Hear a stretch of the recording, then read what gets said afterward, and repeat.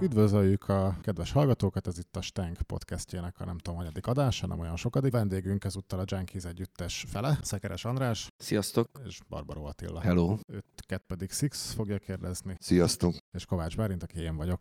És a beszélgetésnek az az apropója, hogy 25 éves a zenekar, ami miatt kiadtak egy lemezt a fantáziadús negyedszázad címmel, illetve negyedszázad kockázatos mellékhatás úgy címmel. már egy kicsit jobban hangzik, nem? Igen, de az úgy nem jött volna ki annyira a poén, a beszólás. És lesz június 15-én? Igen, 6. hó 15, én mint júniusi gyerek abszolút ezt a 6.-7. hónapot szoktam használni, mert aki júniusban vagy júliusban született, az nagyon jól tudja, hogyha kérdezik, hogy születési időpont, ha azt mondod, hogy június, akkor visszakérdeznek, hogy július, és hogyha azt mondod, hogy július, akkor visszakérdeznek, hogy június, úgyhogy így döntöttem, hogy a 6.-7. hónapot használom. Akkor június 15-én lesz a koncert. Mondjuk úgy, hogy július, és akkor július. Ez bármi lehet. Ja. És azt találtuk ki erre a podcastra, hogy miután 25 évről van szó, ami olyan szép kerek szám, megkérdezzük először a srácokat, hogy milyen emlékeik vannak erről a 25 évről, ami azt jelenti, hogy a következő 3,5-4 órában erről fognak sztorizgatni, de majd esetleg egy kicsit lerövidítjük. Hát nehéz volt összeszedni, mert nem sok mindenre emlékszünk, de azért minden évre, majdnem minden évre sikerült. Azt hiszem 2 év van, ami kimaradt. Mely kettő?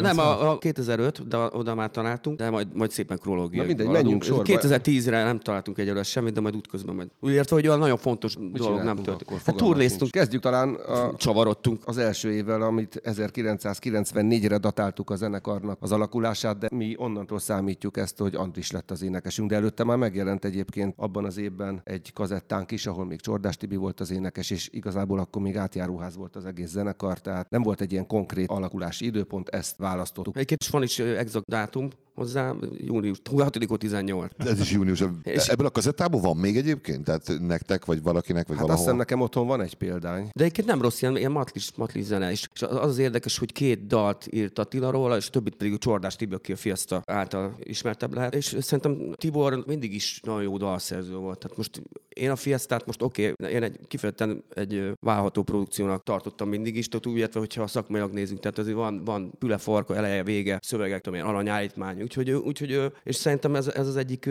nagy erőssége volt ez a lemez. Szerintem én nagy rajongó voltam. Egyébként ezen olyan dalok voltak, én a Tibivel már előtte is együtt zenéltem, már pár éve ismertük egymást. Volt egy olyan formációnk is, hogy a Tibi gitározott, én meg énekeltem, és ilyen glammes rock and rollos zenét játszottunk.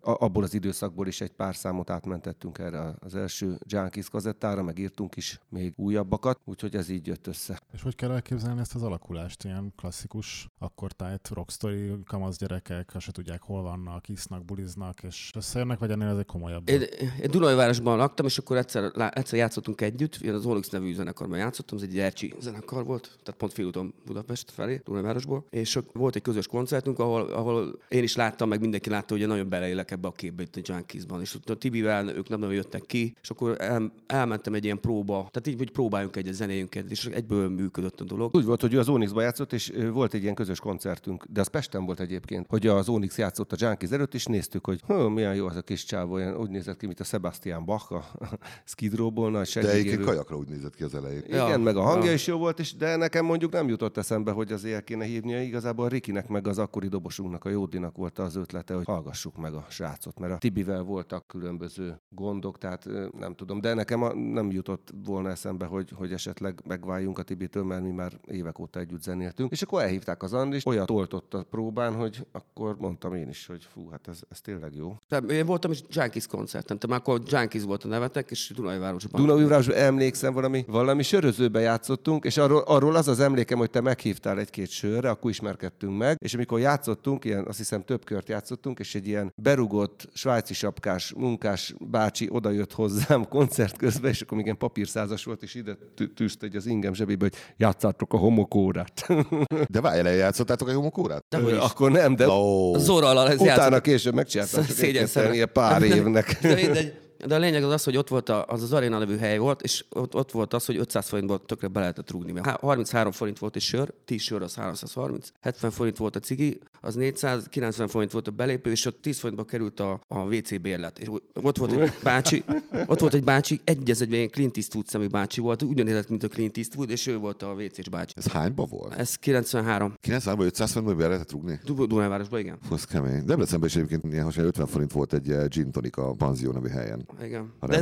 De extra olcsó volt ez az aréna, meg borzalmas volt. Tehát most a t-sör az a sok, tehát ugye, hogyha az normális sör, akkor az kifekszik az ember. 90-ben még Pesten is 500 forinttal indultam el bulizni. Na jó, de az 90 volt, ez már 93. Na, hát azért mondom, Dunaújváros ez kicsit le volt maradva Pesthez képest. Pesten akkor már 600 forintból lehetett. És egyszer elmentem szilveszterkor, akkor extra 1000 forintot vittem. Bakker, akkor nagyon kemény volt, nem? Hát be is rúgtam meg.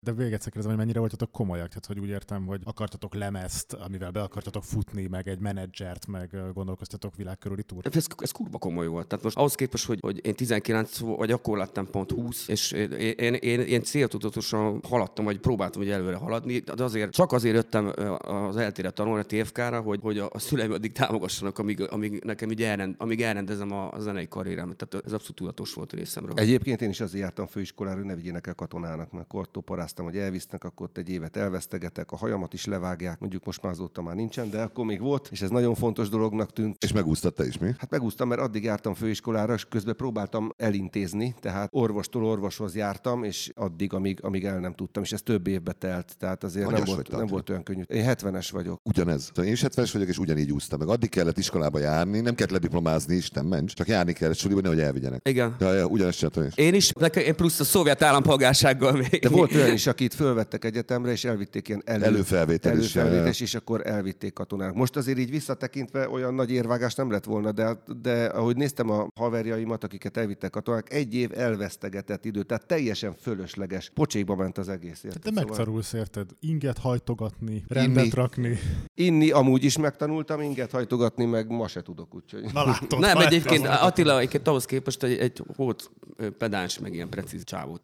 Nem kellett neked hozzá katonaság. Nem kellett nekem, az nem hiányzott, úgyhogy ezt megúsztuk. De honnan jött a neve a zenekarnak? Hát az úgy volt, hogy először, amiből alakult ez az egész zenekar, először a Jack Daniels volt a neve. Tehát volt egy Jack Daniels nevű zenekar, amit én szerettem, és jártam a koncertjükre, és úgy kerültem én a képbe a Csordás Tibivel, hogy ott ilyen tagcserék voltak, elment az énekes, meg a dobos, meg a gitáros, és akkor mi így beszálltunk. Tehát mi voltunk a Jack Daniels, és akkor megtanultuk az ő repertoárjukat, de voltak saját dalaink is, tehát azokkal is bővíteni akartuk, viszont a régi tagok, és elkezdtünk koncertezni itt Pesten, illetve folytattuk, amit ők már elkezdtek. Csak a régi tagok ezt nehezményezték, hogy Jack Daniels néven mi ezt így csináljuk tovább, mert hogy ők is valamit akartak, és akkor mondtuk, hogy jó, hát persze nem is annyira akarjuk erőltetni ezeket a régi dalokat, és akkor találjunk ki egy új nevet, és emlékszem, hogy Pécsre mentünk le egy interjúra a Jeszenszky Zsoltival, ott volt valamilyen műsora neki Pécsen, egy ilyen TV műsora, és ott volt egy ilyen kis interjú, hárman mentünk, a Csordás Tibi, az akkori dobosunk, meg én, és egy akusztikus gitár volt állunk, hogy egy dalt majd ott eljátszunk.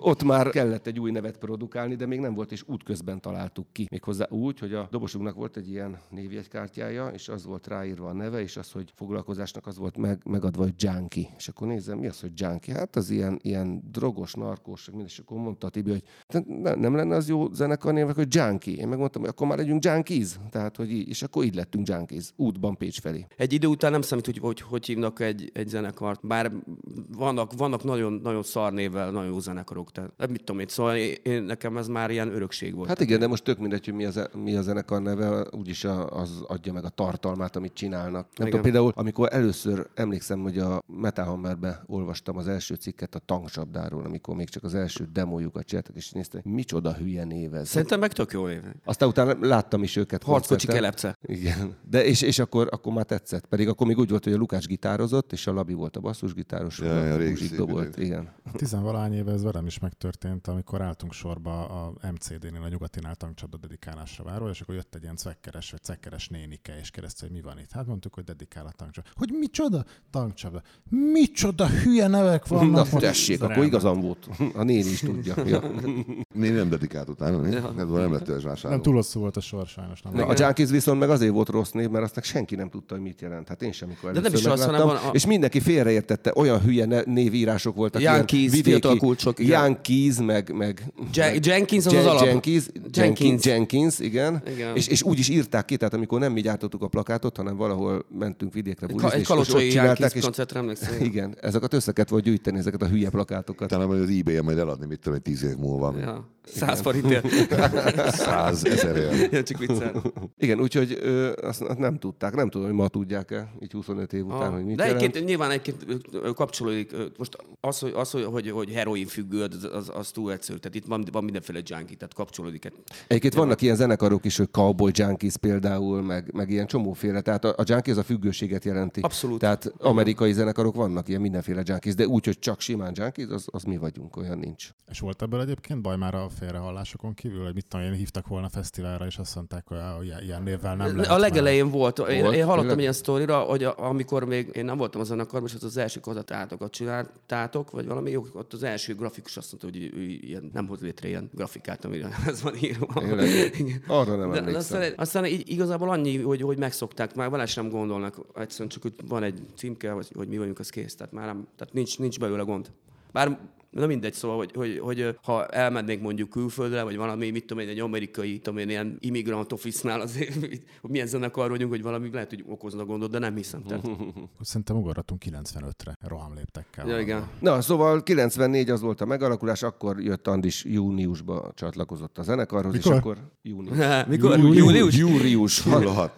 hónapban. 6. 18. 20. születésre fogod egy nappal. És akkor viszont már fel akartunk hagyni ezzel a stílussal, amit az első kazinkon csináltunk, és elkezdtük gőzerővel írni a számokat. A Riki is, meg én is szerettük az olyan punk zenekarokat, mint a Ramones, meg a Sex Pistols, és akkoriban valahogy itt nem nagyon volt ilyen punk zenekar, legalábbis mi nem nagyon tudtunk róla, és akkor elkezdtük írni. Az első szám, azt hiszem, a Vesztettél volt, amit összeraktunk, és akkor jöttek szép sorba, és akkor bukkant fel, emlékszem, a Green Day. És mi nekünk ez szerencsés volt, hiszen mi is ezt a stílust csináltuk nagyjából, és így valahogy felkapott minket ez a hullám, és az első... De várj, hagyd mondjam még ezt addig, hogy Puszti Zoli, Magyar Rádiótól, tehát mi próbáltuk így nyomni magunkat meg minden, és kaptunk 2 számra lehetőséget, hogy a Magyar Rádióban felvegyük, tehát kaptunk 2 napot, és még fizetést is kaptunk érte, nem is értem, hogy ez hogy lehetett. És Bornai Tibort kaptuk, mint producert, és hatalmas élmény volt. Ma mai napig egyébként nagyon jóban vagyunk, meg... Egyébként mindketten Kft. Rajongók. Nagyon, de extra. És hát apám volt a fő Kft. Rajongó, és amikor elmondtam,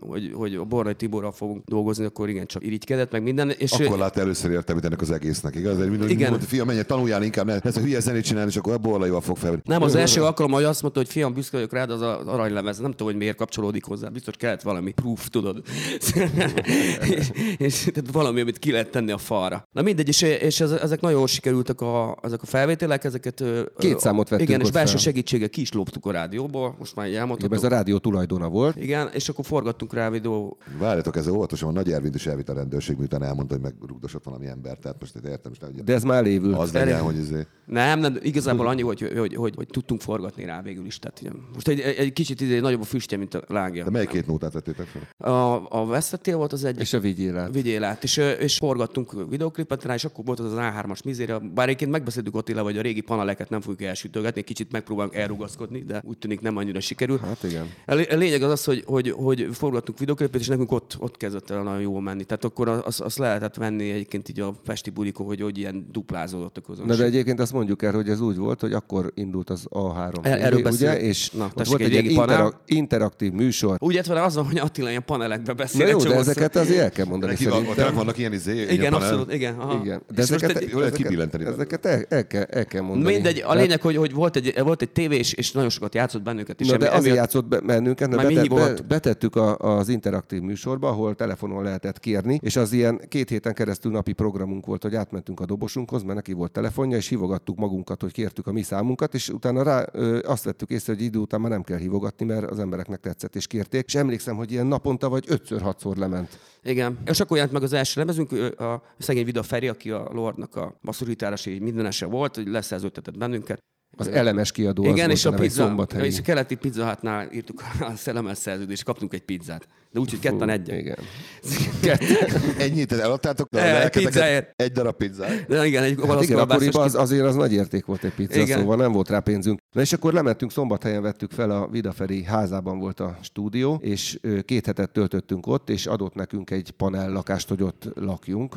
És hát a napközben dolgoztunk, este pedig Szombathely teljesen halott volt. Ez azt hiszem augusztusban volt, amikor pont Sziget volt itt, Sziget Fesztivál Pesten, és Szombathelyen nem volt semmi. Borzasztó volt. Tehát... Szombathelyen nem volt semmi pörgés, tehát egy klub vagy kocsma nem volt, ahova el tudtunk volna menni, de mondjuk elég csórók is voltunk, tehát minden nap megvettük a kis kannásborunkat, és egyik este annyira berúgtunk, hogy csináltunk egy házi bulit, ahol is például azt gondoltuk, hogy milyen jó lenne, hogyha egy télszimulátort csinálnánk, szétszedtünk egy párnát, és egy ventilátort bekapcsoltunk, és így szórtuk bele a pihéket, és akkor ott kavargott a hó. Aztán volt egy rakás ilyen, valami reformújság volt, mindegyikben volt egy valami ilyen szexi kép valami nőről, ami látszott a csöcse, azokat kivágtuk, fölragasztottuk a falra, többit meg kidobtuk az ablakon, és kint esett az eső. Egy fotelt is megpróbáltunk kidobni az ablakon, de nem fért ki az erkélyajtón, és utána pedig tányérokkal frizbiztünk, és az egész lakás úgy nézett ki, én nem tudom a szomszédok mit gondolhattak, de ott ilyen csörömpölés, ordibálás, zene, minden volt aznap este, és úgy nézett ki a lakás, mint hogyha mondjuk egy bomba robbant volna ott a szomszédban, tehát úgy képzeld el, hogy minden tiszta, fehér ilyen tolpihe volt, újságfoszlányok. Az utca is igazából. Az egész ilyen összetört tányérok belepte az egész lakást, és az utca pedig esett az eső, és ezek a újságpapírok így rátapadtak az autókra, meg tolpék, úgy néztek ki, mint ilyen nagy tyúkok lettek volna ott lenn, és utána másnap reggel fölébredtünk, és néztük, hogy úristen, mit tettünk, és mentünk be a stúdióba, és mondtuk a Ferének, hogy Feri, nincsen véletlen egy porszívót szeretnénk takarítani, mert már itt vagyunk már pár napja, és úgy tisztaságot szeretjük, tudod, és akkor hozott nekünk egy porszívót, de szerencsére nem jött be a lakásba, és valahogy sikerült úgy kitakarítani, de utána a porszívó tele volt pihével, vittük vissza, szedte ki a Feri a porzsákot, és ilyen pihék voltak, hát ezek meg mi, és mondtuk, hát de véletlenül elszakadt egy párna. Ja. De emlékszem rá, hogy ott például a szekrénybe is belement ez a pihe, és ott voltak a ruháink, volt fellépő ruhánk is, mert közben volt egy-két fellépésünk is, tehát a lemezszerződésünk közben, és még hónapokkal utána is találtam pihét a fellépő ruháim között. És senki nem mert ránk szólni, nem tud, tehát valószínűleg azt gondolták, hogy ezek nem normálisak. Ja, és te meg elhagytad a Vidaferi esernyőit. Igen, szegény. Valami busszal igen, a stúdió. Összegzem a lemezfelvételnek a Vidaferire jutó részét, tehát volt egy lakás, amit szétvertek, és elgórták az esernyőit. Tehát azért annyira de te összeraktuk. Nem járt jól Feri ezzel a bulival. Hát figyelj, de viszont utána jól járt, mert ez a lemez, ez elég népszerű lett. Tehát akkor már Pesten eléggé kezdtünk befutni. Az ilyen kisebb klubokat már megtöltöttük, és akkor voltak ilyen szintek, volt mondjuk a Riff klub, azt már megtöltöttük. A Riff az melyik volt? A Fehérvári út 120. Igen. Vagy 80? Nem tudom, hogy hány, de Fehérvári úton volt, és egy igen. kicsi klub volt, egy olyan 200-300 ember fért be, de akkor csontra tele volt, és egyszer olyan mázlink volt, hogy egy napon játszottunk Ez panel megint? Igen. De nem azt mondom, hogy Moby Dick, hogy azért voltak kurva sokan a bulinkon, mert elmaradt a Moby Dick koncert. Nem azért, mert kurva jók voltunk. Na mindegy, és az a lényeg, hogy annyian voltak a bulinkon, hogy körülbelül annyi ember rekedt ki, mint amennyi igen, ilyen több száz ember kimaradt. De akkoriban még nem voltak ilyen szabályok. Nem, hanem a Petőfi csarnokban, most már tényleg kénytelen kelletlen. El kell mondanom, hogy a Petőfi csarnokban Moby Dick koncert volt, és az Attila szerint azért voltak olyan sokan a koncertünkön, mert elmaradt az a koncert, és oda tettünk direkt plakátot a Moby Dickre, hogy amikor annak vége. A Fehérvári útra. Igen, de hát az tény, hogy ott összegyűltek emberek, és csalódottan vették tudomásul, hogy a Moby Dick. És akkor inkább elmentek Junkiesről, és akkor több százan kimaradtak, próbáltak bejutni. És akkor igen, na mindegy, szóval megtöltöttük már ezeket a helyeket, és akkor egy ilyen ranglétra volt, hogy az E-klubba, hogyha már az ember játszhat. Először úgy játszottunk, hogy ilyen több zenekaros fesztiválokat szerveztek csütörtöki napon, mert a péntek volt mindig a rocknap. Aztán már odáig eljutottunk, hogy már ott is teltházakat csináltunk. Igen, de ez egy írtozatosan rövid idő alatt. Hát ez ilyen az volt a 95. december 16-án volt a Riff koncert, ez nagyon kimaradós, és akkor még decemberben még játszottunk a Wigwamban, ahol a Dickinson, aki az Irigy-Mirigyben játszik, ő volt az E-klubban az ilyen koncertszervező. És eljött erre a bulinkra, és megnézte, hogy wow, és akkor kötötte le az első E-klubba, de várni kellett, ilyen 96. július 19-én játszottunk először az E-klubban, az üveges csirkeszemek, meg nem tudom, valamilyen rettenetekkel. Igen, a csirkék. De egyébként aranyosak voltak, nagyon bírtuk. Ez így fejből megvannak? Az a baj, hogy mindenre emlékszem. Ezért kell szétcsapnom magam néha, mert mindenre emlékszem. Az Andis emlékszik mindenre. De emlékszem. És az van, hogy nyilván tök egyértelmű volt, hogy mindenki ránk jött ezen a bulin, és tényleg nem csökkent a kvalitásít az üveges csirkeszemek kitűnő zenekarnak. De az az volt, hogy utána már mondták, hogy oké, jöhetünk egyedül is, és utána már csak az elklubban játszottunk így 2 havonta, de mindig egyre többen voltak. És akkor utána jött egyszer most így közben így ugrottunk szerintem egy évet. Igen, ugorjunk egy évet. És közben jött a Gerikati, aki De várj, ott még nem tartunk, Andriskám. Most ugorjunk 96-ra, mert ez egyébként így Pesten indult be nekünk a dolog, tehát vidéken meg nem is nagyon ismertek minket. Kazetta terjesztése is hagyott némi kívánnivalót maga után. Az volt a terjesztés lényege, hogy a Vide Feri megjelent úgy 2-3 havonta az autójával, és a csomagtartóból adott nekünk egy nagy doboz kazettát, és mi körbevittük itt a lemezboltokba, és odaadtuk mindig bizományba, és utána mentünk, amikor eladták, akkor vittünk még, meg beszéltünk. Hát ez ilyen klasszikus, hát Lukácsik is így kezdték. Ja. Igen. Csak tehát a Kémeri volt a Skodával. Akkoriban így ment, és akkor mi gondolkoztunk, hogy hát azért valahogy így vidéken is meg kéne erősödnünk, hogy mit kéne csinálni. Andris ismerte az akeláikat Dunaújvárosból, mert ők is olyan odavalósiak, és kitaláltuk, hogy menjünk. Hát igazából ők találták ki, mert látták, hogy igen, csak felkapottak vagyunk, és hogy mi lenne. Nem is kellett, olyan nem volt pénzünk. Tehát az volt, hogy akkor tényleg a csóróság volt, tehát pedig mit tudom én, szóval. Na mindegy, a lényeg, hogy nem kellett fizetnünk az akelának, mert látták, hogy hozunk be annyi embert, amivel meg tud állni a lábán az egész sztori. Tehát nekik az jó. Csak annyira nem volt pénzünk, hogy úgy turnéztünk, hogy csak megtankoltuk az autót, amit mit tudom én.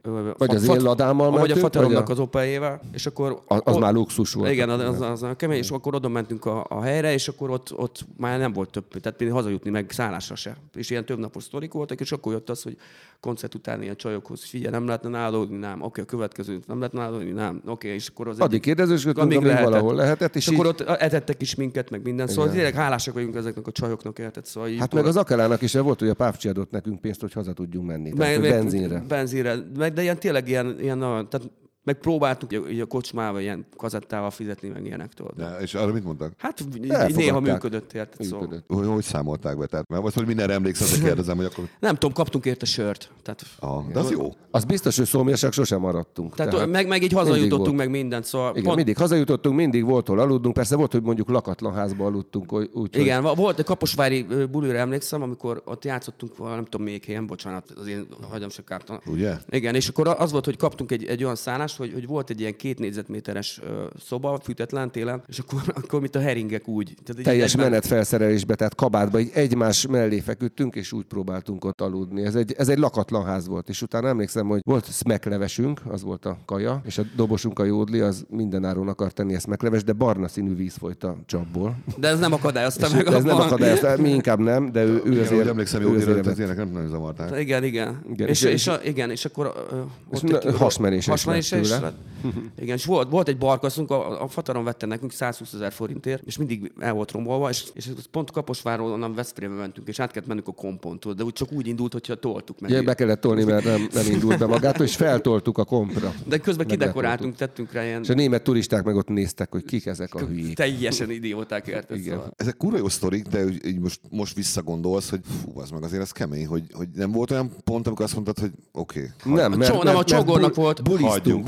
Volt egy 5. tag egyébként még az első, tehát amikor ezt a vesztettért felvettük, ugye a rádióban, még a Káros előtt, akkor még 5-en voltunk. Volt egy tag, aki még a Jack Danielsből megmaradt, a Somogyi Csaba, Csongor. Egyébként most találkoztunk vele pár napja egy koncerten, és meg is fogjuk hívni a jubileumi bulira, hogy gitározzon 1-2 régi számban. Na mindegy, ő egy pár évvel idősebb volt nálunk, és ő neki volt olyan, hogy akkor már gyereke született, meg minden is így megelégett, és kiszállt pont egy kalocsai koncert beütött volna a siker. De egy kalocsai koncerten így leakasztotta, már úgy volt, hogy gyerekek, rádobok még mit tudom mennyit. Ja, és még kellett játszani. Játszatok még egy fél órát, az a klasszikus 90-es évekbeli cucc, és akkor elkezdte, tehát még magyarul még plusz fél óra, vagy mennyi. Tehát mi játszottunk, és úgy elkezdte az első számot, ugye a ráadásban, és így fogta, hogy abba hagyta, leakasztotta a gitárt. Akkor lehet élni. Elindult, leült a bárhoz, rendelt egy sört, kész. Ott vége volt. És annyira érdekes, hogy ő kiszállt, mondta, hogy nem bírom tovább, srácok, elég. Ez mennyire kemény, hogy ez megcsinál, lenne egy film a Junkiesról, és bele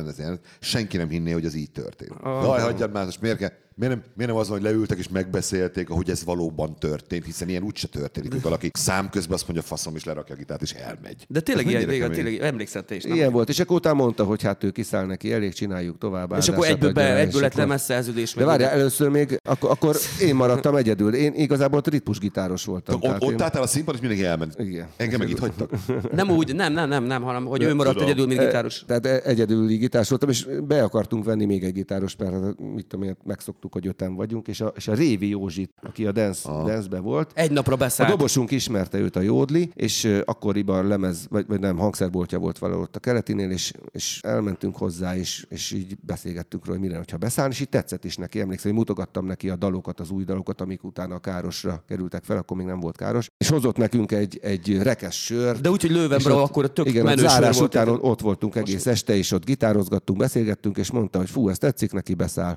Jó, megbeszéltük, hogy akkor másnap próba, és akkor másnap jön le a Jódli, a dobosunk, aki a haverja volt igazából, és mondja, hogy hát a Józsi felhívott, és azt mondta, hogy hát mégse száll be, mert neki erre nincsen ideje, meg minden, és akkor össze kellett kapnom magam, emlékszem, mert akkor nekem kellett játszani már szólókat is, meg minden, meg egyedül maradtam gitáros, úgyhogy ott egy kicsit akkor... De jobb lesz volna egyébként, hogyha vastagabb egy picivel? Tehát, hogyha van egy nem, mert utána gitáros? a Junkies hangzása az egy gitárra épült, tehát utána ez így alakult ki, és olyanok voltak a nóták is. De utána hát kénytelen voltam így alakítani a dolgot, mert én elég lusta ember vagyok, tehát régen, amikor mondjuk még a Csordás Tibi volt a fő dalszerző, akkor még azzal sem nagyon foglalkoztam, hogy írjak valamit. Amikor ő kikerült a zenekarba, akkor kellett nekem kézbe venni a dolgokat, de mondjuk akkor Andris még akkor nem volt annyira aktív, mint dalszerző, Rikivel ketten hoztuk így felesbe a nótákat, de szövegeket meg én írtam. És mi volt a legalja ebben az időszakban, ez a 2 négyzetméteres lakás, ameddig így el kellett mennetek pénz nélkül? Ja, hát figyelj, az akkor ezt életvitelszerűen csináltuk, ezt a pénztelenséget. Akkor nem fájt egyébként igazán. Tehát igen, de viszont mindig bulisztunk, tehát nagyon jól éreztük magunkat. Én virágéletemben ezt szerettem volna csinálni. Egyébként én 16 éves korom óta játszom zenekarban, még volt egy ilyen suli zenekar, én 17 éves koromban már 2 hetes turnét nyomtam. Azzal a zenekarra Balaton körül ilyen úttörő meg kis táborokba léptünk fel.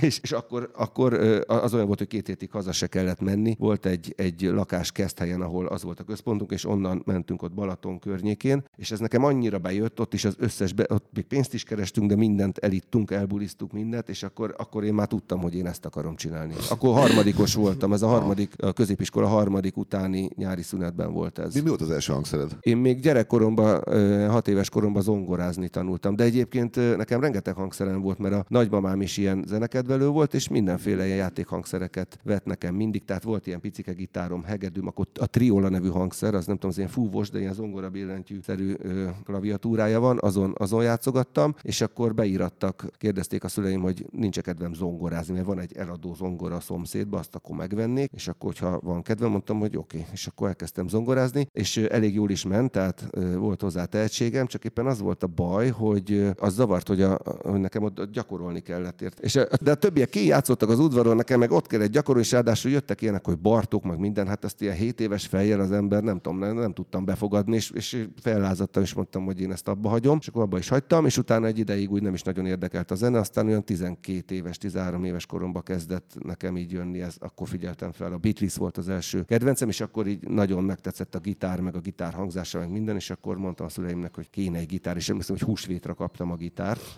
mégpedig úgy, hogy húsvét napján fölébredtem, és az ágyam alatt ott volt a nyúlfészke, és nézem, ott egy gitár, mondom, mekkora nyúl lehetett ez, hogy én tudott tojni, és ez egy Lilia nevű bolgár gyártmányú gitár volt. Les Paul forma, vagy mi volt az? Nem, ez egy akusztikus gitár volt. Igen. Ilyet barjakordot, azt hittem mai napig nem tudnék rajta lefogni, hát már rég nincs meg az a gitár, mindegy, de azon megtanultam akkordozni, aztán utána szépen így gyűjtögettem. Az első villanygitár az mi volt? Első villanygitár az meg egy Muzima Leadstar nevű, az nem is tudom, az lengyel. Nem, az német. NDK egy ilyen NDK-s volt, igen, és egy ilyen Stratocaster alakú, és a Triál játékboltban árulták 10 000 forintért, ami akkor egy havi fizetés volt, és hát én akkor még iskolás voltam, tehát úgy évekig kuporgattam rá, hogy azt meg tudjam venni. Azt hiszem, hogy eladtam a zongorámat is, hogy szert tegyek egy gitárra, és akkor az megvolt, és hát nem tudom, az is tehát így mai szemmel nézve egy borzalom, pontatlan volt, meg mit tudom én, meg szarul szólt, búgott, viszont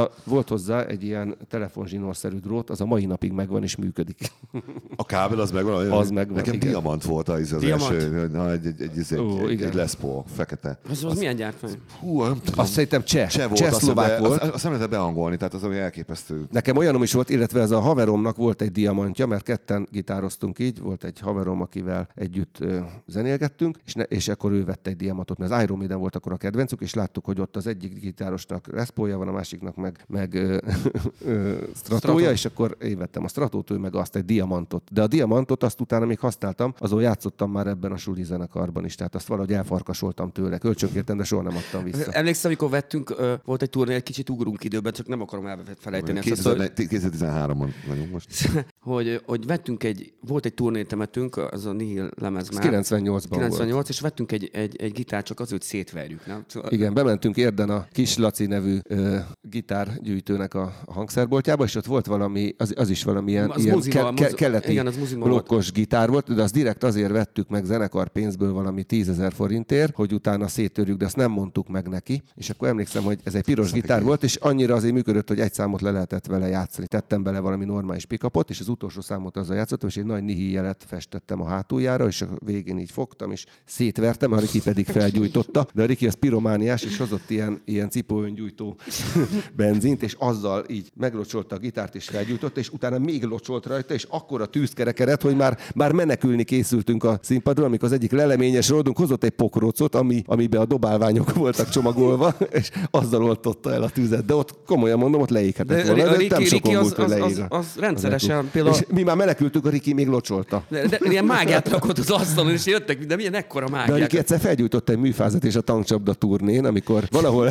vidéken játszottunk a tankcsapdába, ez már 97-ben volt, akkor szerződtetett le minket a Warner Magneton kiadó, és ott volt minden. Tehát nekünk az szokatlan volt, hogy bármilyen kívánságunkat teljesítették. Mert nekünk annyi volt a deal, voltak. Igen, annyi volt a deal, bocsáss meg egy zárójelben, hogy azt mondták a Pásztor Laci meg a Jós Pisti, a Warnernél, hogy srácok, tudjuk, hogy pénz nélkül nem lehet turnézni, tehát hogy aludnotok az kell, ugye vár? De várj, ez úgy volt, hogy a lemezt megcsinálták, és mondták, hogy srácok, mivel tudnánk még segíteni a zenekart. És így mondtuk, hogy szeretnénk elmenni a tankcsapdával egy országos turnéra, mint előzenekar, csak nekünk erre nincsen pénzünk, viszont ők is annál a kiadónál voltak, így nem volt akadálya. Tehát kifizették magát a turnézást, és utána mondták, hogy ha hoztok kajáról, szállásról, meg benzinről számlát, a Warner Music Hungary áfás számlát, akkor azt jóvá írjuk nektek. Úgyhogy ez egy szuper dolog volt. Mert 3 hónapig úgy turnéztük, hogy vittük mindig a számlákat, és akkor így tudtunk. Mondták, hogy aludnotok kell, ennetek kell. Tehát és oda is úgy indultunk el, hogy az első kiadó, amelyik ezt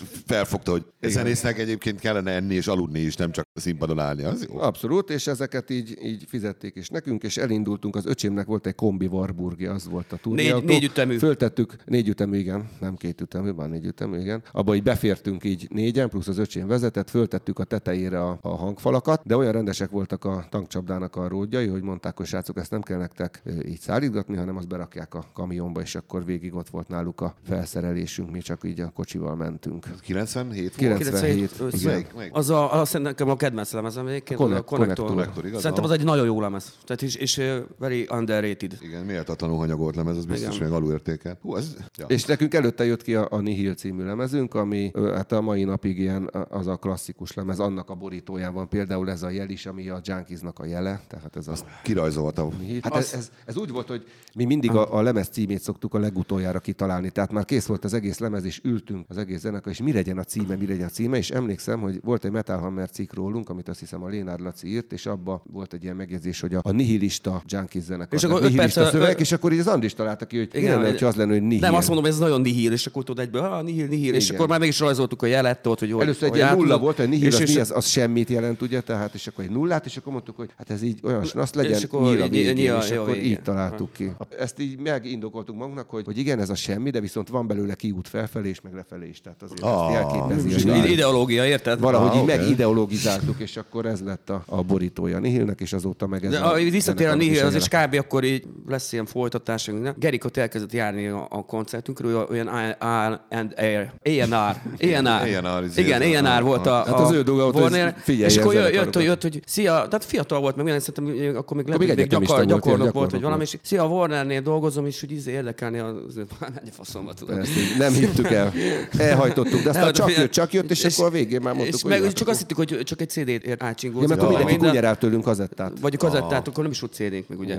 És akkor végül is adtunk, és akkor így összehozott a Jósékkal, meg minden, és annyira szerettük őket. 13 évig voltunk a Warnernél, és nagyon nehéz. Tehát kicsit már úgy megcsosodott a kapcsolatunk meg minden, de tök rendesek voltak velünk mindig, és főleg a Jós Pistit én nagyra tartom, sőt mindannyian. Annyira szeretjük, hogyha van valami, mit tudom, fonogramdiátudó vagy valami, 2 pukkanó szörpöt megiszik az öreg, és kinyílik a sztorilán, akkor Laci bácsi, gyere gyorsan, tudod, és akkor körbeálljuk, és a Jimmy sztorikat gurítja folyamatosan, érted, és gurulunk a röhögéstől annyira. És egy olyan nagy tudású, és amellett, hogy mindig megbújt a Neotonban is a háttérben, tudod, tehát, hogy soha nem állt előre, vagy valamit, tehát tényleg minden tiszteltem az övé, és nagyon hálásak vagyunk neki, hogy egyáltalán képbe kerültünk náluk azzal, hogy kiadták a lemezeinket, meg rengeteg pénzt költöttek ránk. Úgyhogy nagyon jó kapcsolat volt, úgy mentünk el a Warnertől, hogy Jós Pisti azt mondta, hogy srácok, már mi döntésünk volt igazából, mondta, hogy bármikor nagyon sok szeretettel várunk benneteket minden, de erre nem került. De egyébként sok lemezt csináltunk nálunk az Akvárium stúdióban. Igen, amíg meg volt. Na, és akkor hát lenyomtuk ezt a tankcsapda turnét, és akkor tényleg beindult a dolog. A Nihil az országos siker lett, akkor így úgymond befutottunk, és mindenhova hívtak minket, és 98-ban elindultunk turnézni saját magunk erejéből. Béreltünk buszt, ahogy kell, de nem nagyon volt tapasztalatunk ebből, és emlékszem, hogy olyan dolgok voltak például, hogy megérkeztünk egy klubba valahol, és ott teltház fogadott már minket, már ilyen este 6-kor, amikor odaértünk, és például olyan volt az énekcucc, hogy egy szál mikrofon, tessék srácok, játszatok, és akkor mondtuk, hogy tehát ez nekünk ez így nem elég, tehát nem volt saját cuccunk, ilyen nagyon nem voltunk felkészülve. Azt mondom, hogy nem tudtuk. Egy ilyen mondjuk kémeri szintű menedzsmenttel a hátunk mögött, ez mit csesztük el, tehát nem volt nem volt menedzserünk, nem volt tapasztalatunk, és ott léphettünk volna egy nagyot, tehát és most nem, valószínűleg nem itt tartanánk, de ez a nagy színfájdalom. Az egész, ha valamit nagyon sajnálok, akkor azt, hogy 98-ban nem voltunk felkészülve. De nem volt senki, aki mondta volna, hogy figyeljetek, azért ez nem úgy megy, hogy most elindulsz, aztán... Nem volt. És mi meg előtte ugye az Akelával turnéztünk, meg a tankcsapdával, tehát ott volt felszerelés, tehát mi nem is tudtuk, hogy egy klubban nincsen felszerelés. Itt Pesten is, hogyha játszottunk egy klubot, mindenhol volt felszerelés. És ilyen helyeken kellett fellépnünk, ahol ilyen technikai felszereltséggel szembesültünk. Egyszerűen szarul szóltuk mindenhol, és nem tudtuk megugrani ezt a... Igen, és az egész évet, akkor már voltak ilyen fesztiválok, annyi nem, mint most, de azért egy olyan 4-5 fesztivált azért beváltuk, egy motoros találkozók voltak, akkor a Szigeten, ott gyakorlatilag majdnem, hogy évekig minden évben játszottunk a Szigeten, és tavasszal meg ősszel pedig kluboztunk, viszont így őszre egy kicsit elszaladt velünk a ló, hogy túlzásba vittük a bulizást, tehát ott rengeteget ittunk meg minden, és voltak olyan koncertek is, amit nem tudtunk lejátszani, mert olyan állapotba került a zenekar. Volt egy ilyen sztori is, hogy ez konkrétan a Bonyhád Vakegér klub, emlékszem, hogy ott megérkeztünk, és ott is szembesültünk vele, hogy ilyen egyszál mikrofonos balhé van, meg ilyen picike rozog a színpad, meg minden is, és nekiálltunk inni, és kitalálta azt hiszem a Jódli, a dobosunk, hogy a legdrágább piákat ígyunk, ilyen Smirnoff vodkákat, meg minden számlára, és utána nagyon berúgtunk, meg még ettünk is, hatalmas számlát csináltunk, és annyira berúgtunk, hogy nem tudom, egy ilyen 5-6 szám után így abbajtuk a koncertet, mert nem tudtunk tovább játszani, és elmenekültünk. Tehát gyorsan összekaptuk a cuccot, és a számla kifizetése nélkül leléptünk, és elmenekültünk, és utána benne volt a Rock Info nevű újságban, hogy bezárt a Bonyhádi Vakegér klub, mert a Junkies zenekar akkora számlát hagyott ott, hogy nem tudják finanszírozni a további működést, pár hónapra be kellett zárniuk. Mondjuk erre nem vagyok büszke, hát én sem, szerintem egyikünk sem. Bezárásig ittátok a Vakegér klubot. Igen, tehát kiittuk a vagyonukból, és leléptük, és emlékszem, hogy így iszkoltunk a busszal, és még szaladt utánunk a főnök, mondtuk, hogy nyomjad a sofőrnek, és mentünk. Ez is például, most van ez a film, abban szerintem ez sima, ez a heavy túrába, ez befért volna egy jelenetnek. És egyébként az, hogy elindultatok turnéra, anélkül, hogy lett volna bármi cuccatok vagy tudásatok, abba volt ilyen elbizakodottság, hogy nem tudjuk csinálni? Igen. Nem, igazából... Szerintem igen. Igazából örültünk neki, hogy mindenhová hívnak, és nem elbizakodottság volt, hanem mi nem tudtuk, hogy ott nincsenek de cuccok. akkor már Warner voltatok, nem? Igen, de ők nem mondták, nem az igazság, hogy nem foglalkoztak a ezzel a részével. részével. És utána egyébként próbálkoztak összehozni bennünket ilyen nagy kutyákkal, tudod, tehát egyszerűen a kör nem illet bele a háromszögbe, tehát itt hiába. Nektek egy Őri Feri kellett volna. Igen, akkor. és egyébként képzeld el, hogy utólag mondta Feri, hogy tökre váltam volna akkor. Egyébként az Őri Feri akkor a tankcsapda csoportjához tartozott, és akkor ő fénytechnikus volt. Tehát mi onnan ismerjük. Ráadásul mi voltunk a turnéban, ketten mi voltunk a Ferivel a legfiatalabb, tehát egyből össze is barátkoztunk 97-ben. És akkor fele vigye el. Tehát ilyeneken múlik. Ja, ez apróság. Igen. És akkor az volt igazából, hogy a dobosunk, a Jódli szervezte a koncerteket, de ő ezt nem szerette nagyon csinálni, és az Andrisra próbálta így rá tukmálni dolgokat, de ő meg alkalmatlan volt rá, és ebből sajnos ilyen személyes viszály is lett. 98-ban úgy ért véget az év, hogy télen, azt hiszem, ilyen november vagy decemberben így volt egy olyan turné, hogy Utazó Punk Cirkusz. Ez egy ilyen több állomásos turné volt, több zenekarra, és minket is hívtak, hogy mi menjünk, és ennek az első állomásán Székesfehérváron ott volt. Akkor ott odáig fajultak ezek a ellentétek, hogy koncert után az Andris meg a Jódi összeverekedtek az öltözőbe. Tehát addig ilyenről... Ez ilyen konkrét verekedés volt? Hát ilyen szétszedős. Hajtépés, igen, de úgy nem kellett cicaharc volt, az öklözős őket szétszedni, de és előtte a koncerten is a Jódli már ott dobálta az Andris dobverővel, meg beszólt neki, meg az Andris is visszaszólt. Az jó hangulatú kis buli lehet. Fantasztikus életem koncertjét. Ezután a koncert után ott így szétszedtük őket, meg minden, és akkor mondtuk, hogy srácok, nem ártana egy kicsit pihennünk, most így mondjuk le a turné további részét, mindenki menjen haza, és ne is lássuk egymást most egy hónapig, és akkor így telt el annak az évnek a vége, 98-nak a vége, ami aztán utána úgy lett, hogy hát úgy döntöttünk így mindannyian, hogy mi nem akarunk a Jódlival tovább zenélni, mert végülis ő volt ott a felbújtó, tehát jó, mindenki tehet róla, nem azt mondom, hogy nem volt igaza vagy valami, de úgy döntöttünk, hogy nem akarunk vele tovább zenélni, és akkor ott álltunk dobos nélkül, és közben meg lemezt kellett volna csinálnunk 99-ben, akkoriban egy 2 évente csináltunk lemezt, ez volt a bevált szokás, hogy 2 évente lemez, utána meg további időben meg turnézunk. És gyorsan kellett találnunk egy dobost, akkor így újra szerveztük a zenekart. Akkor egyébként így nem sokon múlott, hogy nem oszlottunk fel. Tehát sőt, akkor majdnem, egyébként már el is terjedt, tehát ugye, hogy mi nem hallottunk róla, hogy felosztottunk volna, de hát lemondtunk egy turnét, tehát ez visszahallottuk, tehát erről beszélt mindenki, hogy mi felosztottunk. Nagyon furcsa, hogy egyébként most ott van például az AC/DC Van Halen, egy csomó zenekarnál van az, hogy az énekes kiválását túléri a zenekar. Nálunk Magyarországon pedig a dobos kiválás az majd, hogy nem zenekarnak a végét okoz, mint a tankcsapda is majdnem beállt a földbe, amikor a Buzsik kihagyta, vagy kiszállt belőle. Tudom én, hogy nálatok is a dobos az ilyen kardinális kérdés. Igen, de nekünk elég sok dobosunk volt, tehát nekünk valahogy mindig a dobosokkal volt a probléma, és úgyhogy már megszoktuk, de akkor mi így négyen így nagyon így együtt voltunk, tehát az volt a Junkies. És az, hogy abból bárki is elment, az akkor így a zenekar végét okozhatta volna, de úgy döntöttünk, hogy inkább akkor keressünk dobost, és ott viszont nagyon gyorsan kellett találnunk egy dobost, és így kérdezgettük az ismerősöket, és Német Mikit ajánlották, aki egyébként egy jó dobos, de valahogy, tehát nem az a stílusa, ami a Junkiesban kell, ahogy a Jódli dobol például, tehát ő inkább ilyen lightosabb zenéket játszott addig, de egyébként meg jó dobos volt, próbáltunk vele egy párat, és akkor mondtuk, hogy végül is oké, maradjon, és akkor összeraktuk a számokat, és megcsináltuk a Tabu című lemezünket. Akkor épült a Warnernél a Aquarium stúdió, akkor rakták össze, az itt Magyarország legkomolyabb stúdiója volt, tehát ilyen SSL pult volt benne, meg minden, de mi rajtunk próbálták ki, tehát akkor üzemelték be, és azért annak a lemeznek a hangzása az hagy némi kívánnivalót maga után ezért, mert később utána az egy volt profi stúdió volt, de hát ez volt az első produkciót. Emlékszem, hogy volt olyan, hogy fönn volt már a dob, és akkor egy napig gitároztam, utána másnap mentünk be, és így hallgattuk vissza, és ilyen hülyén szólt is. Mondták, hogy hát valami villanyszerelési munkák voltak, ami miatt ki kellett kapcsolni az egészet, és ez egy csöves pult, tehát ez az SSL, és a csöveknek üzemi hőfokra kell melegedniük ahhoz, hogy úgy szóljanak, ahogy szól, és ez egy napig tart. És akkor néztük, hogy mi van, és akkor hát kapcsoljuk be a pultot, és akkor várjunk egy kicsit. Jó, és egy napig várni kellett, mert soha nem kapcsolták ki ezt a pultot. Tehát amíg üzemi hőmérsékletre melegedett, és akkor szólt úgy, ahogy előző nap is szólt. És azért találtak ki ezt a stúdiót, mert hogy relatíve olcsó fel lett külföldi nagyon komoly Warner produkciókat venni itt. Tehát mert nyilván nem annyiba kerül, mint idehozni egy zenekart, meg etetni, ittatni, elszállássoltatni, mint mondjuk Londonban, vagy és ez egy világszínvonalú stúdió. Nem tudom, azt hiszem nem annyira jött be, de egyszer volt ilyen, hogy hogy hívják, a Spandau Ballet gitárosa, és így megyek be. Hello, nem láttad a Rostit? És így néz. Mindegy. Ki volt az ki? Spandau Ballet gitáros. És így néz, mondom. És egyébként ez úgy ment akkoriban, hogy kb.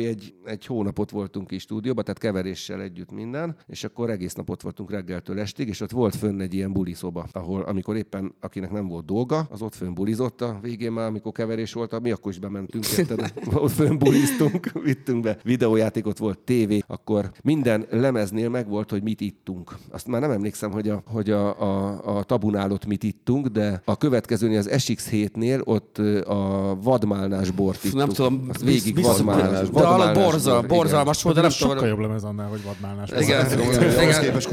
Igen. Hát nem tudom. Szóval a Nihil az ilyen mindenezős lemez volt. Visszatérve a verekedésre, meg a viszálykodásra, és előre ugorva 20 évet, hogy ez a baráti oldal így hármatoknak, akik együtt vagytok 25 éve, ez mennyire tudod tartani? Hát figyelj, abszolút. Tehát az van, hogy az már túl a barátságon, tudod. De nem, hát olyanok vagyunk, mint a testvérek. Tehát Attila néha idegesít egyébként, meg én is őt. Tehát úgy értve, hogy tényleg annyit időt voltunk már együtt, tehát ez rengeteg az a 25 év. Engem egyébként 2 ember tud felbosszantani az életben, mert elég ilyen békés természetű vagyok. A feleségem, meg az Andris. De engem is... Tessék? Riki nem? Hát annyira nem. Nem, a Riki nem. A Riki nagyon nagy hülyeségeket csinál ma mai napig is, de viszont tudjuk, hogy ő ilyen is, és megtanultuk őt. Annyi, hogy néha tehát az van, hogy Attila annyira analóg csoda, hogy be tudja kapcsolni a számítógépet, meg minden, és néha engem ez így idegesít, hogy annyira nem Facebookozik, meg semmi, és kurvára nem vág semmit, tudod, hogy mi történik a világban körül. Egyébként ez egy nem rossz dolog egyébként. Én irigylem nagyon egyébként, nem összesen beköltözik majd barlangba. Igen, és akkor az van, hogy néha ez engem idegesít. Andrisban mi húz fel téged?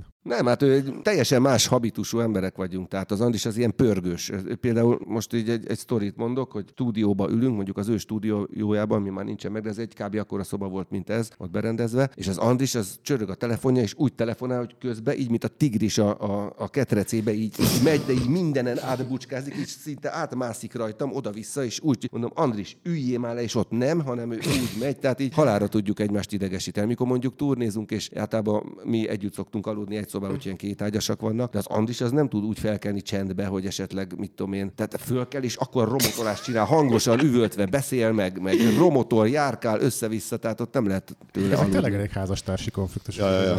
De semmi ilyen klasszik rockstory nem volt, hogy egymás csaja, meg mit tudom én, hatalmas tartozások, amit nem adtál, semmi. Nem, ilyen nincs. Soha. A majom becenév az mikor múlt el? Figyelj, annyi, hogy én hívtam mindenkit majomnak, és akkor úgy jó rám ragadt. Tehát ez egy ilyen tipikus ilyen az volt egy mondás, hogy mi van majom? Nem, maradjál már majom. Nem, az volt, hogy Dunajvárosban Dunajvárosban, hogyha már elmeszéljük, az a diszkó meg a rockklub, az ilyen szomszédos volt, és akkor néha átmentünk meghallgatni, hogy beszélnek azok, tudod. Na mindegy, és akkor tudod, meg volt egy közös kocsma, és akkor tudod, mindig gyűjtöttünk ilyen dumákat, és akkor volt, maradjam a majom, tudod, és akkor elkezdtem mindenkit így hívni, maradjam a majom, tudod, aztán így jó rám ragadt. Visszamajmoztuk rá, én már csak én szólíthatom majomnak, meg a többiek nem koncepciózusan megtiltotta mindenkinek. De nem, hát most de finomítottuk mankira. Manki, de nem, tehát most 40 fölött azért ne hívjanak már majom. Van egy majom bácsi. Majom szenior. Ja, igen. De egyébként megmondom őszintén, hogy régebben sokkal jobban idegesített, mint most. Tehát most így el lehet rajta rögcsölni. De hát volt egy ideig, hogy nagyon fájt. Hogy lehet most megint egy ilyen hülye újságírói, vagy zenei újságírói kérdés, hogy lehet megújulni egyébként ennyi idő után? Vagy kell nem biztos, hogy meg kell újulni. Szerintem nekünk kialakult egy stílusunk, és ezt is várja el tőlünk a közönség, de ez is jön belőlünk. Egyébként voltak ilyen próbálkozásaink, hogy egy kicsit kilépjünk a saját magunk által állított keretek közül. Az egyik lemezünk, hogy az a Félelem és reszketés Budapesten című, az mikor volt? Mikor jött ki ez a lemez? 2010. Hát most lebuktam, nem is vágom. Várjál, 2012. Van nekik egy ilyen kis papírjuk, és csak mondom, hogy a hallgatóknak is arról puskáznak. Nincsen beleírva. De nincs beleírva. 16 volt. Várjál, hogy számoljam ki. 12 mi van vele sem, 14 az a...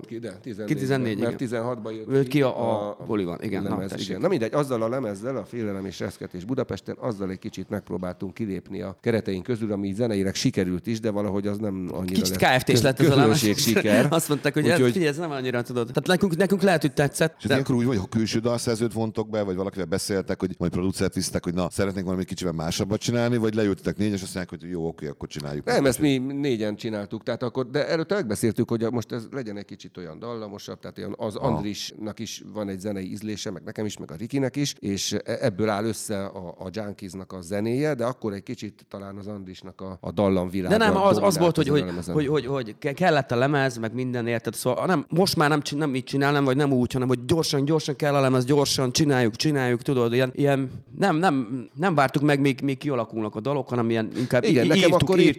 Éppen nem is nagyon volt. Nekem sem volt kedvem, mert nekem akkor jelent meg a szólemezem, tök teljesen le voltam berülve. Ja, meg akkor én is mindenkinek írogattam lemezeket, számokat, szövegeket, és eljött egy olyan periódus, egy pár év, amikor egyszerűen semmi nem jött ki a fejemből. Most csak a zenéről beszéltek, és mi van a, nem tudom, tartalommal, vagy a szöveggel? Tehát, mert ugye azt mondtátok, hogy nyilván drogozásról, piálásról, csajozásról most már 45 évesen annyira nem akartok dumálni. Azt is mondtátok, hogy a társadalmi kérdések annyira nem érdekelnek. Akkor még mit tudtok kiadni magatokból? A társadalmi kérdések azok igen. Tehát ez inkább ilyen politikai dolgok, meg ilyesmik, azok nem érdekelnek, és ez nem is akarunk hozzászólni, de az életérzés, ilyen társadalomkritika, azt szerintem a mai napig benne van. Én most visszaolvastam, én interjúztam veletek 5 éve, akkor még a Magyar Narancsba, és ott talán az egyik utolsó mondatotok volt, hogy igen, a tankcsapdának még megy ez, hogy Magyarország mi a fasz van veled, hát engem ez rohadtul nem érdekel. Hát nem tudom, nehéz kérdés. Tehát, hogy nyilván mindegyiknek van véleménye. Tehát az szerintem nagyon bebizonyosodott, hogy itt valaki elkezd politizálni, az nem egy járható út. Én ezt látom, hogy aki beáll valami mellé, az hosszú távon szív vele, meg mindent. Tehát, és meg nekem nem szimpatikus. Tehát se pro, se kontra, se bármelyik oldalra áll valaki, nekem az nem tetszik. És lehetne sorolni napestig a példákat, de nem tudom, valahogy nekünk ez így kimaradt. Nyilván tehát ahogy mondom, megvan a véleményünk, meg minden, de ezt szeretnénk magunknak megtartani, meg a belső köreinknek, tehát a családunknak. És van ilyen konkrét elvetek is, hogyha olyan kötődésű ember hív, vagy olyan hangulatú bulira hívnak, most ugye volt egy kisebb balhé, hogy a Romer nevű együttesről többen nem is tudták, hogy ez a romantikus erőszak, és úgy írtak alá egy koncertre, hogy nem tudták, hogy ez skinhead zenekarral fognak fellépni. Tehát, hogy ilyenek vannak nektek, hogy ez skinheadekkel mi nem lépünk fel. Nekünk most tényleg név nélkül volt egy megkeresés az elmúlt hetekben, körülbelül 10 napja. Az egyik politikai pár kért fel arra, hogy szerepeljünk egy hozzá köthető eseményen, természetesen nem vállaltam. De nem azért, mert nem, túl keveset ajánlottak. Sok pénzért, figyelj, ha valamit nem tudunk megoldani pénzzel, akkor azt megoldjuk. Sok pénzért bármit elvállalunk egyébként. És ahogy mit szóltatok, ti vállaltátok volna a tankcsapda, ugye most fellépett az állami ünnepséget. Én szerintem elvállaltam volna. Hát van az összeg, amit elvállaltuk volna, de viszont bemondtuk volna a mikrofon, hogy mi szarunk erre az egészre, csak járt. Igen. Vagy nem tudom, hát az nyilván meg kell gondolni. Hát átgondoltuk volna minden esetben. Azért ott egy állami rendezvénynél a Junkies név az azért lehet, hogy ilyen gát lenne egyébként, tehát hogy az első kérdésre visszatérve. Ha már itt tartunk, meg lehet élni zenélésből ma? Ti meg tudtok élni zenélésből? Attila mindig azt most hagyj beszélek. Tehát mi úgy tudunk megélni a zenélésből, hogy nekünk egy csomó minden hozzá kapcsolódik. Tehát stúdió, meg szövegírás, zeneírás, jogdíjak, mit tudom én.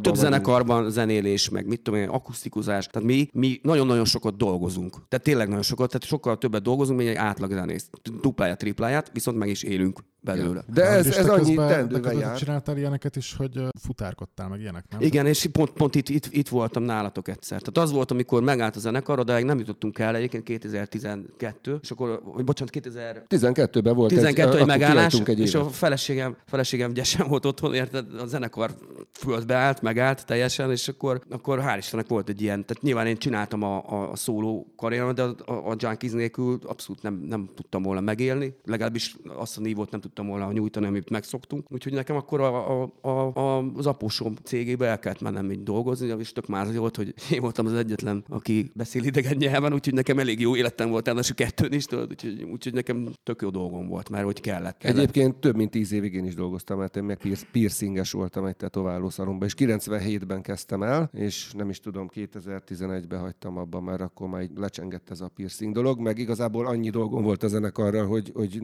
nincs idő mellette az, hogy bármilyen munkát is csinálják. De nagyon vártam egyébként, hogy elinduljon újra a zenekar, meg hogy felépüljön az egész. Tehát, de minden esetre abszolút kellett ez a leállás, meg különben. Tehát így tényleg rendezni kellett a sorainkat. A dalírásos melóitokra büszkék vagytok, és most nem akarom felhozni a királylányt, de csak sikerült felhozni. Hát mi a királylány?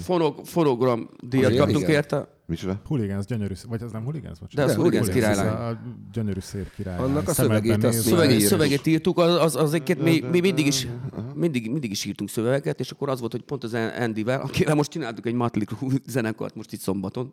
Kell egy jó gitáros, nem csak annyira rámentem most megint a Mötleyre a film kapcsán, hogy most muszáj, én szeretnék játszani. De mindegy, és mindig frociztuk az Andyt, kis Andyt, hogy annyira, ez is egy panel, annyira rosszak a szövegek, hogy inkább írunk mi. És így mondta, jó van, tudod, hogy ne fikázzuk őket meg minden. És akkor jó van, akkor itt van egy oda a király, 4 órát megírtuk, visszaküldtük, tudod, hello. Ja, de ez úgy volt egyébként, akkor még, ez 2003-ban volt, ugye?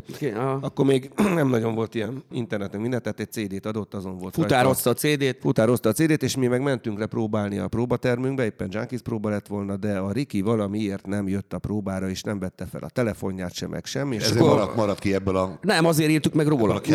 Akkor próbálni akartunk, de így meghiúsult a próba, és ott volt nálunk a CD, és akkor mondtuk annak is, hogy na, akkor álljunk neki, tegyük be, hallgassuk meg, mi van, és akkor hát ez tök jó kis szám, jó, akkor írjunk rá szöveget. Hát miről írjunk? Hát írjunk a Rikiről, hogy hiába hívlak, tudom, fel sem veszed. Ilyen.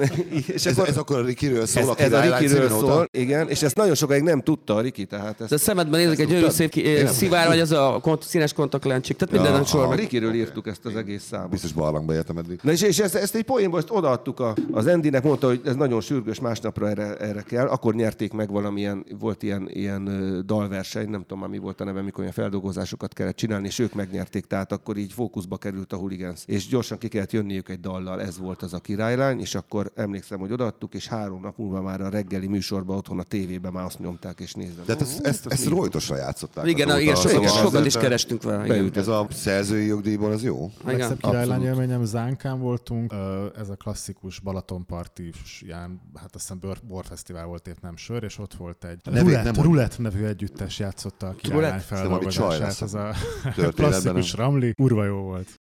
Sramli a királylány? Nem, egyébként nagyon jó minőségben tök jó. Egyébként én számtalan szóval hallottam, Lagziban is értett szóval. Ugye, hogyha egy ilyen szintű slágert, aki megír mondjuk Amerikába, tehát amiből világsláger lesz, nem csak itt Magyarországon, abból élete végéig meg lehet élni. És ti mennyit kaptatok érte?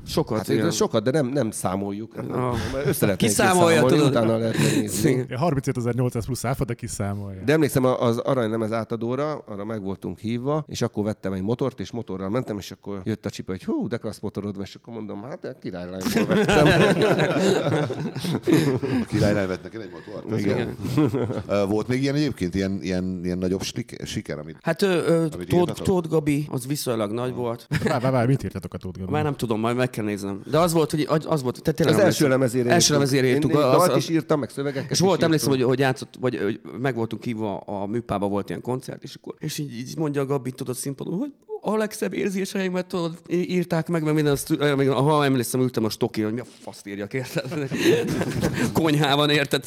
Úgyhogy igen. És akkor elgondolt, hogy vajon Gabinak mi lehet a legszebb érzése, és megírtam. De akkor ezek szerint ez full munka, tehát hogy ebben nincs semmi. Figyelj, nem, egyébként az is volt, hogy ilyen Mr. Wolfokká változtunk, tudod, amikor már tényleg senki nem tudod, akkor minket hívtak, meg minden, mert mi egyből gurítottunk rá, de annyira frissek voltunk, meg minden, és egy idő után kiírtuk magunkat. Kifogytunk, de például Gáspár Lacinak is írtunk szöveget.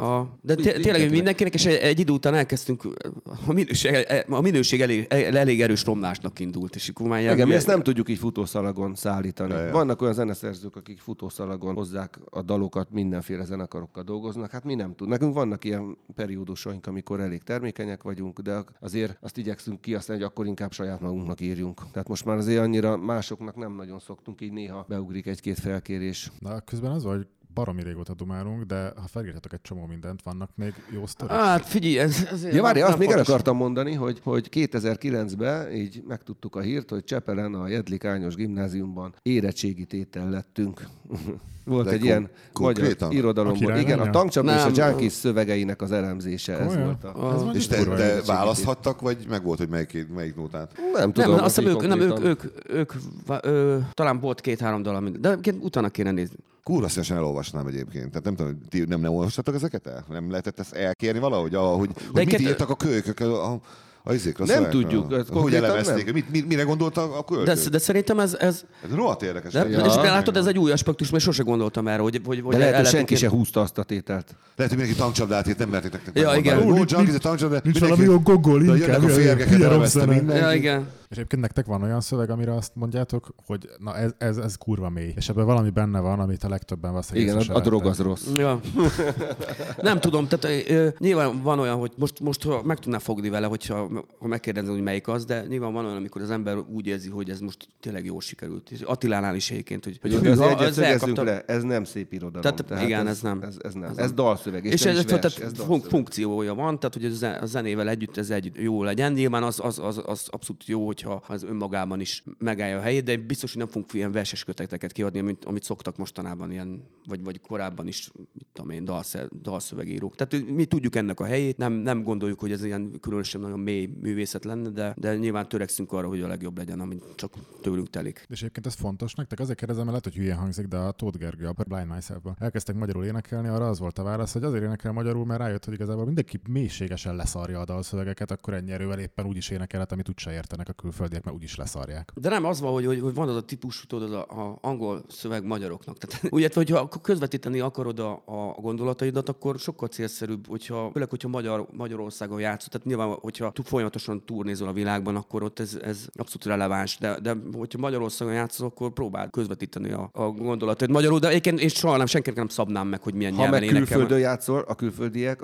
azok direkt jó néven veszik azt, hogyha az ember magyarul énekel. Hiába nem értik, de az nekik olyan autentikus. De sose értettem azt például, hogy van ez az akcentus, tehát hogy például Manu Chao vagy valami. Tehát attól most nem várható el, hogy tökéletes akcentussal énekel mondjuk egy francia. Na de mi az, hogy tökéletes akcentus? Másképp beszélnek az angolok, másképp az amerikaiak, az ausztrálok is. Ez túl van lihegve egyébként, hát hogyha most az akcentus számítana valamit, akkor Schwarzeneggerbe sose lett volna a kormányzó. Pontosan, igen. Na az angol nyelvben annyit, hogy nézd meg például a Rammsteint, érted? Az úgy jó németül, érted? Az angolul már nem lenne olyan kőkemény beton. Valahogy az egész az úgy összepasszol, és ezt az egész világ elfogadta. Igen. Úgyhogy, meg hát vannak ilyen orosz zenekarok is. Tehát igen, a Gogol Bordello, tehát most az benne van, hogy orosz akcentussal énekel. Szerintem az attól jó. Tehát, hogyha most képzeld el a tökéletes, nem tudom én, brit vagy bármilyen akcentussal énekel, nem lenne jó. Ne. És visszatérve az elejére, ezt kérdeztem, hogy mennyire vettétek komolyan. És azt mondtad Angol is, hogy abszolút a zenész karriert akartál építeni, stb. Ugye eltelt 25 év, adja magát a kérdés, hogy a köz mennyire jött be. Mennyire érzed úgy, hogy na ez 18 évesen lényegében ezt akartam. Hát én elégedett vagyok, tehát ugye nincsenek hiányérzeteim, egyetlen egy, tehát tényleg amiről beszéltünk, és hogyha ott az 98-ban nem cseszük el, de nem vagyok olyan, mint a Ace Venturában, hogy nem fordítottad ki a labdát, tudod, meg minden. És ott én tönkrement a karrierem, azt egy kicsit csináltuk volna jobban, de szerintem tök jó dalokat írtunk, meg kihoztuk magunkból. Tehát hogy azt ne felejtsük el, hogy 2011 környékén, mint tényleg ilyen Budapesten szinte 300-400 embernek játszottunk, tehát nagyon-nagyon rosszul ment a sorunk, és ahhoz képest újra sikerült megerősödni olyan szinten, hogy Budapesten soha nem volt ekkora közönségünk, mint 25 éve elteltével. Tehát még az E-klubos gyakorlatilag kvázi befutásunk során sem jártak annyian ránk, tehát ez egy jó hír. Úgy érzem, hogy így stabilizáltuk így a helyzetünket, tehát nyilván vannak még egy kis ilyen ugrások leföl, de úgy nagyjából én elégedett vagyok ezzel a zenekarra. Tök jó az új lemez, örülök, hogy jól sikerült, tehát jól szól, meg minden. Meg úgy az igazság, hogy egy vállalható produkciónak tartom ezt az egészet. Úgyhogy én elégedett vagyok. Nyilván lehetett volna sokkal szarabb, meg sokkal jobb is, de ahol vagyunk, szerintem az nem rossz. De egyébként az elején, bocsánat, nem gondoltuk mi abba bele, hogy 25 év múlva még leszünk, vagy egyáltalán mi lesz. Tehát nekünk az volt a célunk mindig, hogy hozzunk össze egy jó lemezt és turnézhassunk, és mindig csak ennyire gondolkoztunk előre. Tehát nem volt egy ilyen 15 éves terv, hogy és akkor majd 2014-ben, amikor a negyedik reunion albumot adjuk ki. Hát figyelj, amikor elkezdtük ezt az egészet, és úgy alakult, hogy már úgy lehetett érezni, hogy hát ebből akár lehet is valami, akkor én arra számítottam, hogy lesz 3-4 jó évünk, amikor beturnézhatjuk az országot, egy-két jó lemezt megcsinálunk, és jól érezzük magunkat. Erre számítottam. Tehát nem is tudtam, hogy lehet ilyet csinálni, hogy 25 évig egy zenekar együtt van. Meg annyi hogy szeretnénk, tehát én mindig nagyon tartottam azokat a zenészeket, művészeket, akik így meg tudtak öregedni a saját zenékkel. Akár a U2-ra gondolok, vagy Eric Claptonra, vagy mondjuk Stingre. És pont ami jónak tartom. Tehát nem akart kár 10 év múlva, mint vannak ezek ilyen leopárd mintás, ilyen nénikévé válni, tudod, érted? Madonna, nem akar Madonna lenni. Legyen ez a címe a podcaston, hogy majom nem akar Madonna lenni. Ne, a majom meg a Madonna.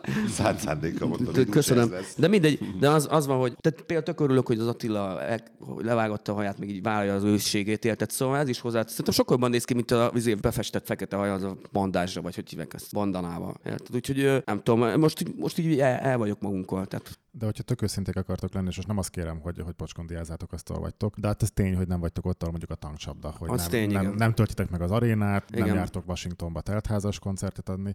Ezzel mennyire vagytok kibékül? És tudom, hogy azt mondod, hogy tök jó, de hogy tök őszintén igazából azért kurvára vágytok rá, hogy ez legyen? Hát figyelj, eljutottunk Dél-Koreába, érted, tök jó volt, érted. Meg játszottunk Írországban, Angliában, Franciaországban, most az elmúlt 3 évről beszélek.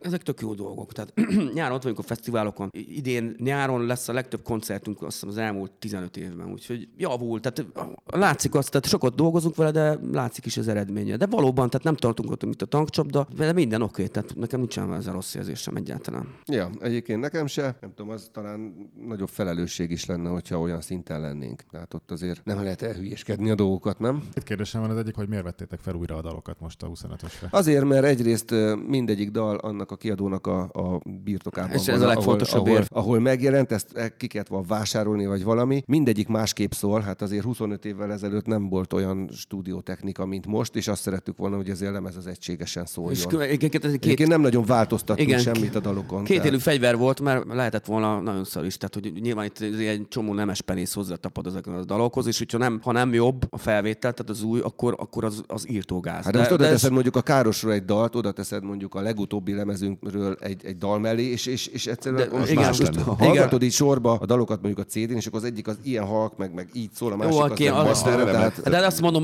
hogy igen, a master, azt meg lehetett volna oldani, de itt legfontosabb az érv, hogy voltunk már vagy 5 kiadónál, és ez egyszerűen kivitelezhetetlen lett volna, ez a licenc, meg az egésznek. De egyébként ez szerintem egy kicsivel, hogyha kifejtenénk, ez a hallgatóknak nem biztos, hogy mindenkinek megvan az, hogy amikor a zenekar ki akar adni egy válogatáslemezt, és volt 5 kiadónál, akkor az nem úgy megy, hogy fogom magamat és felrakom rá, hanem ha elmentek tárgyalni, és igen. Akkor a hangfelvétel, és hogy ha azt mondja a Warner, hogy hát én ezt neked 3 millió forintért adom, akkor... Igen, a hangfelvétel az a kiadónak a tulajdona, érted? És tehát most valljuk be, nem a legetikusabb egyébként így felvenni újra, de ez viszont a mi tulajdonunk. Tehát a dal, tehát a szoftver az enyém, a hardware a kiadóé. És közben azt néztem a régi interjúitok, vagy annyira nem régi interjúitokban, hogy az új számokról annyira nem szoktatok mindig lelkesen beszélni, mint a régiekről, de közben meg a Best of-on baromi sok az új szám. Tehát akkor most ki vagytok békülve? Igen. Én azt mondom, hogy érdekes, hogy az SX-től nem került fel, nem volt tudatos, véletlenül nem került fel dal, de például az utolsó pár évnek a dalai azok viszont sikeresek voltak. Mentek is a rádióba, sőt a Nincs Pardon az vezette is 2 hétig a rádiónak a slágerlistáját, érted, rengeteget ment, tehát én nagyon sokat hallottam a kocsiba, meg tehát ezek jó dolgok, de úgy értve, hogy akkor szerintem ez valami félreértés, tehát, vagy nem tudom, tehát, hogy én nem gondoltam volna, hogy szarok az új számok, tehát, de sajnálom, hogyha ilyesmi sugalltunk volna, de szerintem tehát így nem adtuk volna a kezünk közül, hogyha nem mennénk velük. Egyébként 6 új szám van rajta, de 4-et terveztünk. Úgy gondoltuk, hogy mind a 4-en mindenki dalszerző, mindenki hozzon egy dalt, és akkor azt föltesszük rá, de valahogy elszaladt velünk a ló, aztán lett 6 dal, és gondoltuk, hát... De most pontosan mire gondoltál, hogy az újabb keletű dalok, vagy vadi új dalok? Akkor lehet, hogy félreértettem valamit. Azt hiszem, hogy pont a Narancsos interjúban mondtad, hogy hát, és akkor talán melyikre a degenerációra mondtad, hogy hát az igen, az nem sikerült olyan jól. Tehát, hogy nem is a dalokról, hanem inkább az újabb lemezekről. Ja, akkor ugyanarra gondoltunk Attila, meg másra. Nem. Hát nyilván eltelt egy csomó év, és tehát jóra hallgattuk őket, érted szó. És akkor a legutolsó kérdés, csak még a papírotokat megnéztem, a 25 év, 25 emlék. Dél-Korea fel van írva. Na, az milyen volt? Hát az kultúrsok volt. Tehát ott azon rengeteget dolgoztunk, hogy összejöjjön.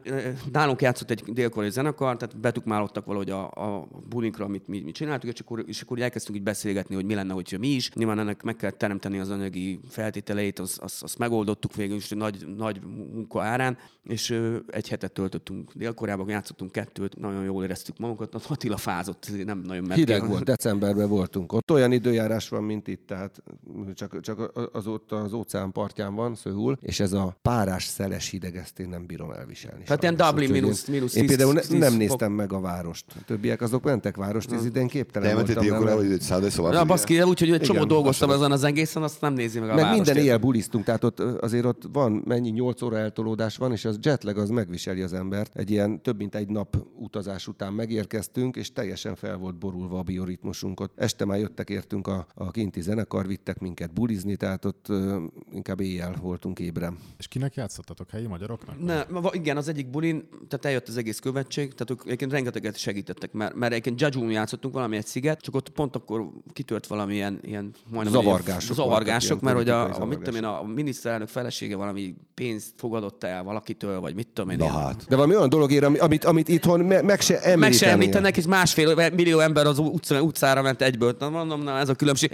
És akkor lemondták az összes állami rendezvényt, és mi sajnos az egyik koncertünk, már repülőjegyeink is aztán meg voltak Jejura, és azt törölték. És a szöuli magyar nagykövetségi áldozatos munkája során sikerült lekötni még egy bulit, és akkor arra el is jöttek, és tök érdekes volt, hogy 2 szám között, hogy mi a te viszont állat? De az első első bulin ott full helyiek voltak, tehát és tetszett nekik, pedig magyarul énekeltünk, még nem is választottuk magunkat, mert vannak angol szövegeink is egyébként. A rockzenét Ázsiában imádják. Tehát igen, nagyon. És jól is játszottak, és jól is szóltak nagyon. Igen. Hát egyébként Szőul az olyan úgy képzeld, így technikailag, mint Tokió, tehát ilyen minden ultramodern. Sőt, tehát még durvább állítólag, de nagyon tetszett. Azért oda visszamennétek még egy bulikra, a 25-re, nem? De csak nyáron. Nyáron, igen. Akkor meg tudnám nézni a várost is. De annyi, hogy nagyon kedvesek az. Ja, és nem ismerjük a bűnözést, tehát ilyen nincs. Tehát... Ja, és az volt, hogy mi ott délután úgy flangáltunk. Megdöbbent, de délután flangáltunk, és minden kihalt volt, mert mindenki dolgozik, nincs munkanélküliség, meg hajléktalanok sincsenek. És akkor így mentünk, néztük, hogy mekkora város is milyen üres, és akkor este 6 után meg full megtelt ilyen hatalmas tömeg mindenhol, főleg hétvégén. És voltunk egy olyan kocsmában, hogy a világ összes söre volt, egy ilyen felkarcolónak a közepén volt kb. Igen. Oda elvittek minket a... Magyar sör egyébként nem volt, de például volt csesőr. Stigül. Tudod mi a kozel volt, és az volt az egyik legdrágább. Én mondom, mi van? És úgy kellett fizetni, hogy vetted ki a hűtőből a söröket, és ott minden asztalon volt egy nyitó, ki kellett nyitni, megittad, és a végén a kupakokat kellett odavinni a pénztárhoz, és az alapján fizettél. De mindenki... Erre valami zsivány magyar biztos persze, igen. Mindig borson is kupakot, én ezt ittam. Hát mi is ezt akartuk csinálni, de meghívtak minket, úgyhogy a koreaiak fizették. Na és akkor tulajdonképpen muszáj ilyen zsurnalista kérdéssel zárni, hogy tudod, hol látod magad 25 év múlva, de komolyra fordítva, ugye mondtad is, hogy együtt megöregedni a zenével. Hogy akkor tényleg ez a terv, hogy akkor 75 évesen még a színpadon? Ez nem csak a terv, hanem nincs más választásunk, azt hiszem már ezek után, szóval nem hiszem, hogy el tudnénk menni bármi mást is csinálni, mert semmihez nem értek. Egyrészt meg kedvünk sincs más csinálni, de az van, hogy nyilván nem szeretnék ennyit játszani, mint most, de így zenélni szeretnék. Tehát, hogy hiányzik, hogyha nincs, például, hogyha olyan időszak van, hogy kevés koncert van, vagy nincs egyáltalán, akkor nagyon hiányzik. Most például volt egy üres hétvégén. Hát mondjuk Andis nem játszik annyit, mint én, mert nekem ott van az orral, és gyakorlatilag nekem nincsen üres hétvégén. Tehát nekem átlagban heti 3 buli, így át van, amikor csak 2, de nyáron például van, amikor 4-5 is láncba, vagy van olyan, hogy egy nap 3. De minden, most volt egy üres hétvégénk, és lementünk egy koncertet megnézni, és ott voltunk Andrissal, és jól szórakoztunk, és ott beszéltük, hogy milyen jó, hogy úgy jövünk le valahova végre, hogy nem mi játszunk. Ja, igen. Nagyon ritkán fordul elő, igen. Hát akkor nagyon szépen köszönjük nektek, hogy eljöttetek. Köszönjük szépen a meghívást. Hallgatóknak azt, hogy hallgatotok minket, és halljatok iTunes-on, kövessetek RSS-en, Spotify-on, értékeljetek, meg mit tudom én, tudjátok. És gyertek el a jubileumi bulinkra. Ja, júliusban. Igen. Júniusban. Július? Júliusban. Köszönjük. Köszönjük szépen. Köszönjük, sziasztok.